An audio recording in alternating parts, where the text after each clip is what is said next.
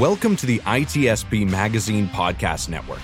You're listening to a new episode of the Founder Pack Podcast, where your host, Brendon brings startup stories from experienced founders and other functional experts to help current and future founders get inspired and grow their knowledge with quick, tactical insights. Knowledge is power, now more than ever.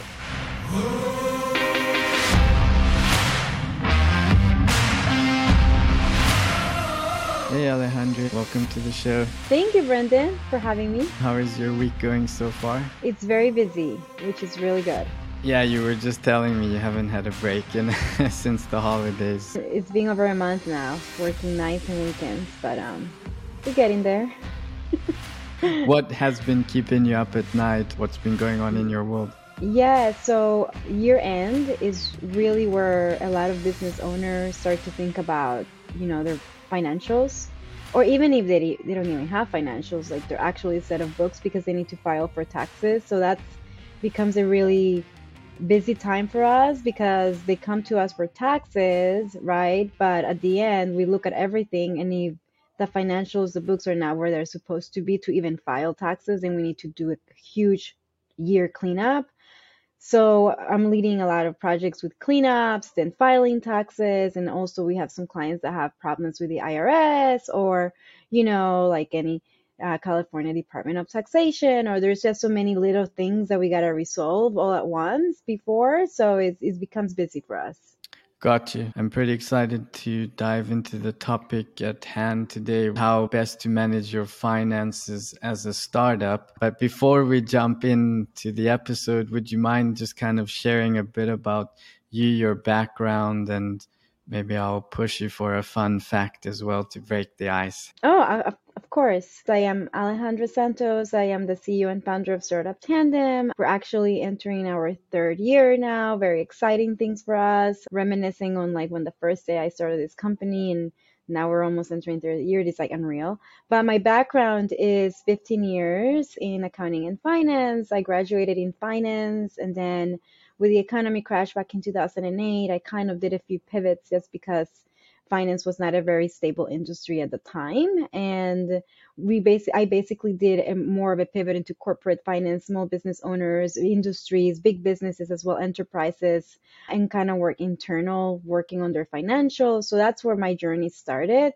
But it wasn't until I came to California in 2014 where I fell in love with the startup and entrepreneurship world, because back in the day, I mean, right now it's definitely different, but back in the day, entrepreneurship and startups was not a very big thing in the East Coast, and I come from the East Coast in the South, so West Coast had it already going, and I fell in love. I fell in love as an internal employee to many small companies, startups, and then I also fell in love as a consultant working for a big competitor, what is a big competitor of mine now, and I used to be an employee there. And just by having that knowledge of being an employee internal to a company, startup that's growing, an emerging growing business, and then also having that consultant background as well, working for my competitor, working for these companies, I came to realize exactly what the needs were as a small business owner or just an entrepreneur launching a new idea, product, service here in America, coming from other countries. So Startup Tandem was created to cater to those individuals and to the small business owners, to help them in all things compliance, in all things scaling. We do a lot of growing with our partners. We grow our companies in the portfolio because at the end of the day, right, if they grow, then we grow with them. So that's exactly what we do. That's exactly my background. I've been part of a few minor acquisitions as well in my past life. So I have that experience in my belt, but I'm always interacting with investors. So that advising, VC consulting is another thing that we also like to help our business owners with. That's awesome. And one last question before we dive in. Would you mind sharing like a quick fun fact about yourself that you may or may not have shared before? Okay, fun fact. I moved to America when I was 17 without telling my parents. And I was underage. So Wow. I came to America with, yes, but, and then it was a period of time there that it was really weird. But yes, I stayed here and I made a living out of it. So, yeah. I'm sure we can have a whole other podcast on that story. Oh yeah. And I'm sure that I mean, because you told me that you were not from America either, right? We can both relate that we come from different countries, right? Yeah. Yeah, my private joke with my friends is that I'm a new age gypsy. I've traveled and lived in many countries and many passports. Same. I share that. Gypsy all the way. Awesome. Well, I'm excited to get into the meat of the show today. We were talking offline and we put together like a nice framework for today's episode. So when you get brought in to do your work, what are like some of the nightmare findings when you go into a company to clean up their financials? Yeah, so that's it. Those are good questions. So one of the reasons why I am a firm believer on, getting yourself situated from the start is because when you come in with your really messy financials or books into an agency or someone in general, you're gonna pay a lot more money than what would you could have saved being on top of it. Because what we find when we open these books is outrageous. I mean, I have seen revenue being misstated, either overstated or understated, and that's a big part of business, right? Like if you don't have your revenue together, I have seen vendors that are getting paid with different kind of payment methods like Zelle, Venmo. I have seen so many things. I have seen tax returns that are filed with their financials from someone else. So that means that we have to reopen that's with the IRS and yeah, and do a whole new cleanup for previous years as well. It's just really, the things that we see are alarming. They're problems that we can solve, but they're problems that are expensive to solve, that take time to solve. And, some of these companies that I see, they already have problems with the IRS that come to us. So that's a huge other thing to solve that is huge, right? Like it's not an easy, now you have the federal agency on you. So when I say be on top of your game from the beginning, I really mean it because you don't want it to get to a level where your business can get shut down because you're not doing the right steps. Like, who do you typically see taking charge of the financials in like early stage companies? Yeah, I mean, if they have a set of financials, that's one thing, right? Most business owners operate with their bank statements and their credit card statements, and they don't really have a set of books to even go by. So that's what I see, right? I see business owners with their bank statements, credit card statements, and they just do it for filing taxes and they don't have a set of books. And if they do have a set of books, then they are the ones that are taking the day-to-day operations. And that I'm not even going to say the day-to-day. Maybe they do maintenance once a month or once a year or quarter or whatever it is, right? So, and then sometimes they go to another agency that they don't know what they're doing and they do the work wrong and they pay for something that is wrong that we have to go ahead and refix for them. So out of all those options, I think that one will be the worst because at that point you're already trusting your business with someone because you want to make things right and you're paying someone to do it right, and at the end it's not right at all. You said something that I found interesting, which I want to drill down into for a few minutes. What is the problem with paying vendors using different payment methods? What are the do's and don'ts? Yeah, so do's and don'ts. So this is what ties about having a good accounting infrastructure. That's exactly what it is, like having a place, a process, a methodology. So what happens is that you have to, for example, January 31st is coming around the corner. We have this deadline every year. And as an employer, as a business owner, you have to give your contractors 1099s in order for them to file their taxes. If you don't do that, then you get penalized. But what happens is that when you pay people with cash or with Zelle or with Venmo, a lot of that information data gets lost. And then you don't have a proper process in place to collect vendors' W-9s or, to even see invoices from them to see exactly what you paid for. You probably know on top of your head, but if you give this to someone else and they ask you, so what is this $500 for? Oh, I don't know, some expense there. So you don't have at that point, you don't have the right process in place. In order to collect W-9s, you cannot file 1099s and meet your deadlines, which is a big no-no with the IRS. And then, you can get flagged as a business owner, get penalties. So many things can happen out of one little mistake. And then you don't even know exactly where the money went, right? So if you don't know where the money went, how can you make proper decisions moving forward with your business? What are some things that early stage companies should look out for when interviewing a potential agency to take care of their books for them? What are some red flags and questions they should ask these folks in order to trust that they're going to do the right thing for their business or that they're competent in their line of work? Yes, that's a good question. So I come from a lot of agencies. I have done this a lot. I mean, most of my career I've been a consultant, more than an internal employee. But what I have seen is stay away from those companies that give you billable hours. That is a big thing in our industry. Startup Tandem is all about flat retainers, right? Because to us, it's more about the value bringing to your table. We're not really counting hours on how many meetings we do and things like that. Agencies that do charge billable hours, for the most part, because I've worked with a handful of them, a lot of that billable hour that passes to you is really not is time spent on your file. Sometimes people are needed to meet quotas in those agencies, so they just bill time to whoever client just to meet those milestones within the company. So that's a big no-no. The other one I would say is you should get a free consultation before you sign with anybody. So just break the company apart, ask the right questions about what makes it so different than what I'm doing right now. Tell them exactly what you want to see in your financials, explain to them your business model, and see how they can relate the business model to what your actual need is.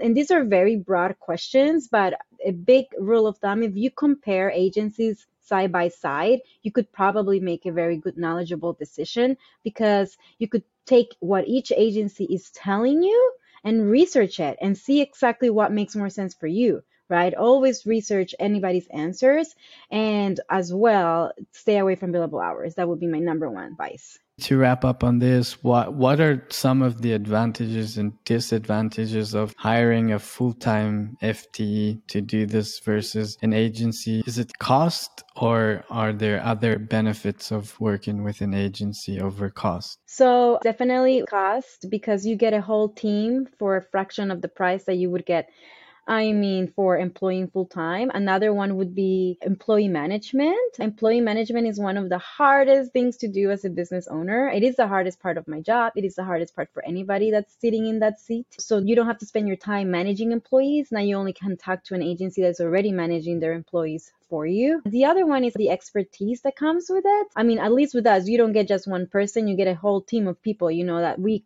connect with one another, talk with one another. So there is that expertise of people coming from different backgrounds, different industries, that can give a new perspective in what you're doing with your business. While when you hire, your full staff, then you're very limited, right? You're only limited to that person's perspective, to that person's way of thinking. You don't get like a whole holistic view on any issues or problems that you want to solve. As an early stage company, there would be a lot less bookkeeping than a larger organization. So how do you adjust your pricing model if it's not billable hours? How does the industry charge, and how do you charge? Yeah, it depends on the client needs, honestly, because even though you're thinking a startup doesn't need a lot of hand holding, they're the ones that need the most hand holding, especially if they're scaling a business. Like most of the conversations that I have with business owners is about, how can I open up a new revenue stream? What is that going to look like? How can I have more cash flow? What is that going to look like? So it's not only bookkeeping, because they actually need more of a CFO kind of presence in order to help them make the right decisions strategically. So it really depends on exactly what the need is for the business at the time. But if, for example, somebody just wants and we don't like to pride on saying bookkeeping, because we don't just do day-to-day bookkeeping and then leave you hanging. We're actually a full accounting cycle. Like, we're going to do the reconciliations, we're going to do the AR, the AP, everything. And then we're going to have monthly meetings to tell you exactly where you are with your numbers. Like, that's that kind of service that will provide value to your business and as you as a business owner. So for somebody like that, it really depends on the industry. For example, industries that are in inventory, or they're manufacturing products, or they have an e-commerce platform. Those kind of industries are a little bit more complex, because now you're managing products, now you're managing SKUs, you're managing cost of goods sold, right? So there's a little bit more complicated task. So that could be a little bit pricier than somebody that comes in and just sells services to other clients, another agency that doesn't require inventory, but it does require management of contracts, right? It requires, it's a different level of attention. So industry wise, I basically price by industry, right? That's the number one. And number two is, where are they in their growth level? That would be another one. Because somebody that's making 500K a year, it's not going to be the same treatment as somebody making 7 million a year, right? Like, it's a completely different approach. Now the needs are different, the tasks are more complex. And then also what I was telling you, where you are in your infrastructure, like, do we have to set up a new infrastructure for you? Do you have something that we can already use for you, right?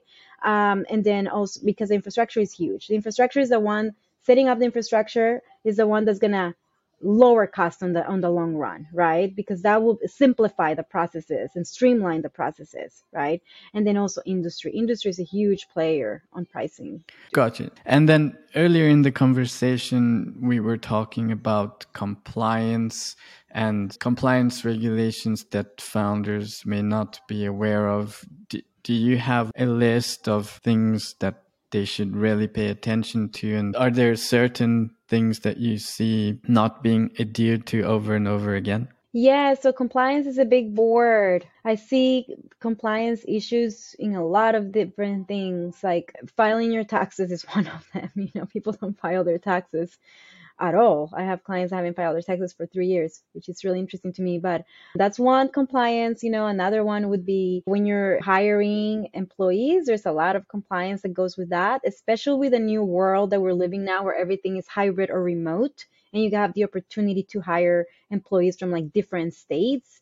There is so much compliance that gets done with multi-state hiring. It's unreal how much the states require from you with all these agencies.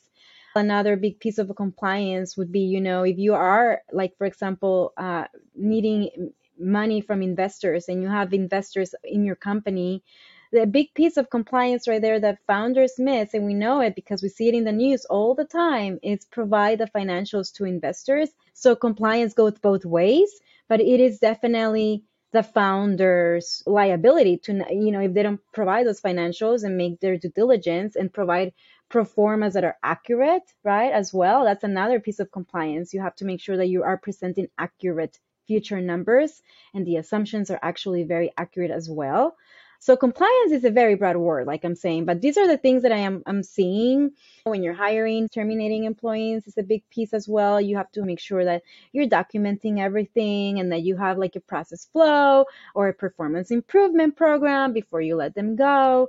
All of those little pieces, processes are all part of compliance. When you're getting into a bank loan situation, you got to meet those compliance requirements. So compliance it's our word of the day every day. Can you give like an example of how you should follow the rules when hiring and onboarding an employee, for example? So one of the big things that people do not do is background checks, believe it or not. We have this conversation. I actually have a podcast next week about this topic, because you hire people, and a lot of people out there do not lift the phone to call the references or to even use the background software where they can see that what they said in the interview is actually true.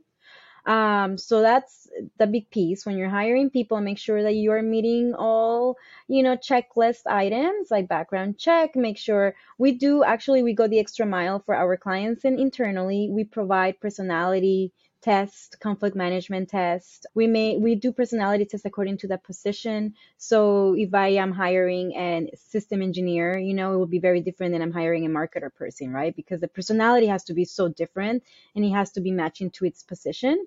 We do also as well, like I said, the background check. If we're hiring a CPA, which is something that we do a lot, we check on their licenses, right? Is the license active, or, it's inactive now, right? Or an enroll agent as well. We do the same thing.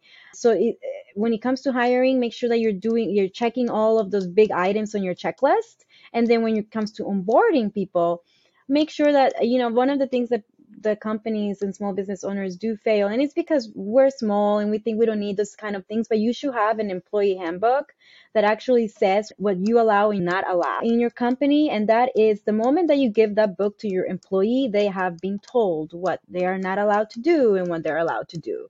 So it make them sign those kind of things, right? Make them sign that for you to have proof that you have provided this document to them. And then just kind of like when you're onboarding, make sure that you're doing a really neat onboarding process where they know about your company, they know about your processes you have in place. If you use time tracking tools, how do you pay people? What do they need? What do you need from them to pay them? Do they need to put their time in, or do you manually put the time in there for them? All of these little details that we miss are the ones that will set us for success. If we have to terminate someone, that's another big thing as well. If you're in California, you're in for a treat, because California, as an employer, you can get sued so fast. I cannot say it enough. It's free for employees to sue their employers. It's free. Attorneys, they're just there to help you sue their employers. So what you need to do with that is really do it with an HR person, document everything. I have been yelled, I mean, there's so many different scenarios that I can talk about that happens when you terminate someone, but just meeting those little checklist items, documentation, and having somebody by your side makes a big difference. And I think this segues nicely into the importance of accounting infrastructure.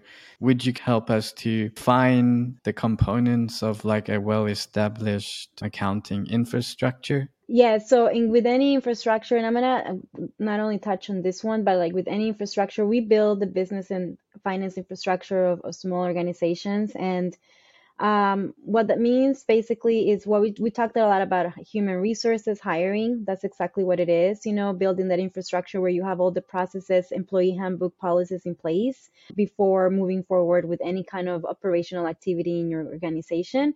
When it comes to accounting, it's about having your vendor processes in place. Like I said, having a software, getting invoices, getting W-9s, making payments through the software. When you're invoicing customers as well, making sure you invoice them from one platform, they pay you from one way, one platform as well, either QuickBooks or Stripe or whatever it is, and you give them options, but you're very consistent with the setup, that you're not all over the place scrambling and just as things come in, you have to be very organized. When it comes to finance infrastructure, it means make sure that you have all the templates that you need. Are you managing cash? Are you managing your profit and loss? Are you managing things that you're going to buy in the future? How are you tracking those purchases? Is that something that you were really in the budget, or is that something that you wing out of nowhere and now we have to get the money from somewhere else, right? Are you managing what your cash runway is? Like, that's a big one for a lot of small business owners because they burn a lot through cash. So having the right tools in place, right? Having the right systems, softwares in place, and having the right expertise, knowledge from other areas, our employees, is what was going to set the infrastructure for you internally or with somebody else externally. And here's an interesting question, I think. With the recession upon us, like we're pretty deep into it at the moment, what are some trends that you're seeing that are maybe not sort of talked about in the media, seeing as though you're on the front lines doing this every day? How has the recession changed people's accounting and financials and strategies? So it's really interesting. So because of the recession, because of COVID, there's more e-commerce businesses now than there were before. So it's in a good note, we have growth, right, of business owners, especially in my field, because for me, e-commerce is my bread and butter. I love e-commerce. We have the right softwares and tools in place to simplify processes for them, and we have the right partners as well. So that is our bread and butter when it comes to our portfolio. Not to say that we shy away from other industries, but as well, there's a lot of changes happening right now with the IRS, which is the IRS is getting more funding now this year. So which means they're going to be faster at doing their due diligence. And that's when a lot of small business owners will get notices from the IRS to get their stuff together. So opportunities for us to help them solve those problems. Like, have you given clients any sort of specific advice on how to make their runway last longer in this recession that we're in? That's where it comes down to having that infrastructure. We always look at the big drivers of cash burn, right? I like to break down the cash flow and look at the cash flow on a weekly basis, especially for a company that is managing tight cash budgets, I would 100% advise to do a weekly 13-week cash flow model where you're putting all your bank activities, credit card activities, everything you want in this huge, tremendous spreadsheet. But from there, you can identify what the big drivers are of your expenditure, right? And then from there, we can identify if those costs make sense or not, right? Like, for example, right now we're doing a few headcount shortage. So basically, we're letting go of people from some companies, unfortunately, because they're shrinking their businesses. For other companies, they're, making their business bigger. So they're buying more product, they're bringing more product from other countries. So that means that cash is going to be a little bit tighter because they're paying more duties and more, container fees. So those are the things that we do as fractional CFO. We identify drivers, then we analyze the drivers. Are those necessary? Can we get rid of them? Or how can we manage that cash flow better? Do we need a line of credit? Do we need another working capital solution that can help you extend your runway at good terms? Because you're probably risky when you're small company startup owner. You're definitely one of the riskier investments out there. So you probably won't get really good rates, especially with this economy, right? So we identify the drivers, we provide solutions, either cutting costs or working capital solutions, and then we create kind of like a forward plan, right? Like, where are we going to be? That's why I say 13 weeks. Where are we going to be 3 months from now with this new plan? Where are we going to be with cash? When is my bank ending balance going to go negative? Because that's a big one. If we stick to the plan, where are we going negative? And if we say, well, in 6 months we're going to go negative, okay, so we need to start thinking ahead. Should we bring more revenue? How can we bring more revenue? Do we need to spend more money? Or should we bring equity financing, or should we get an investor involved? Maybe they can inject some capital into the business. And there's a couple things there that also sparked a few follow-up questions, but maybe I won't ask all of them. But one that I think I should ask is, how important is having good books when you're looking for your next round of funding, either your first round or your second round? Which one it's more critical? Oh, you from the beginning. Guys, if anybody out there is asking for someone to put money in their business, please have your financials ready. It's like someone inviting you to their house and you come to their house and their house is a mess. They have dishes everywhere, clothes everywhere. So from the beginning, I think due diligence to investors is something that needs to be stressed out more. I mean, we see it in the news, people defrauding investors, but it goes both ways. I always say it goes both ways. One of them should do their due diligence, as the other one should provide the material to do the due diligence. I guess there's a little bit of flexibility and empathy from the investors, understanding that you're a tight, lean ship. They probably don't expect pristine books, but I guess it does help put you on a good trajectory with the relationship, and it helps maybe build a little more trust. It's so easy to just get it all clean up, and put categorize and everything. So yeah, it should be kind of like the norm. And then perhaps to wrap up here, for companies that may not be able to afford to bring someone in full time or even to work with an agency, what are the bare minimum things that a company should get right that they can manage by themselves? Yeah, so that's a good question. So infrastructure is number one. Don't be messy with your infrastructure. That's a basic thing. Just like sending an email to your vendors and say, hey guys, listen, send me emails to this email address, invoices to this email address, and I will make payment this way only, or you can make payment this way only, and that's how we go. Very simple. You don't need a lot of tools, but just having that process in place goes a long way. And then be organized. Organization, I think it's key. Save everything in one folder, by name, by just organization. And once you're ready to hire and bring someone in-house, then that's a super easy way to onboard a new agency or an employee into your company. You already have done most of the legwork, which is as simple as creating a process flow and being organized. Awesome. Well, yeah, that sounds like a fairly simple and easy thing to Super simple, right? So again, this has been great. I really learned a lot from you in this short space of time. If anybody would like to further pick your brain on some of the topics we covered today, where's the best place for people to reach out and connect with you? Yes, thank you. So you can reach me anywhere. Honestly, we are all over on all social media outlets, but myself, you can send me an email at alejandra@startuptandem.com. That's where you can directly reach out. And then from there, you probably will have access to my calendar and myself and all of that. But yeah, we are in all social platform. Link, if you want to see what we're up to, LinkedIn is a very big one for us. Twitter, we're starting to put more content in TikTok and in Instagram. And then we also do a lot of workshops and events and podcast appearances. And that would also be laid out in the website, startuptandem.com. So if you ever want to reach out Great. there. Well, thank you again so much for your time. I really appreciated the conversation and wish you the best of luck. Thank you, Brendon, for having me. This has been so much fun. Thank you. You've been a great guest. Have a good one. Thank you.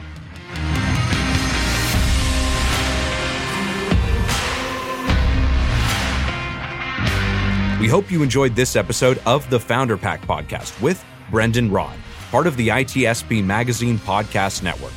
If you learned something new and this podcast made you think, then share the channel and itspmagazine.com with your friends, family, and colleagues. If you represent a company and wish to associate your brand with our conversations, sponsor one or more of our podcast channels. We hope you will come back for more stories and follow us on our journey.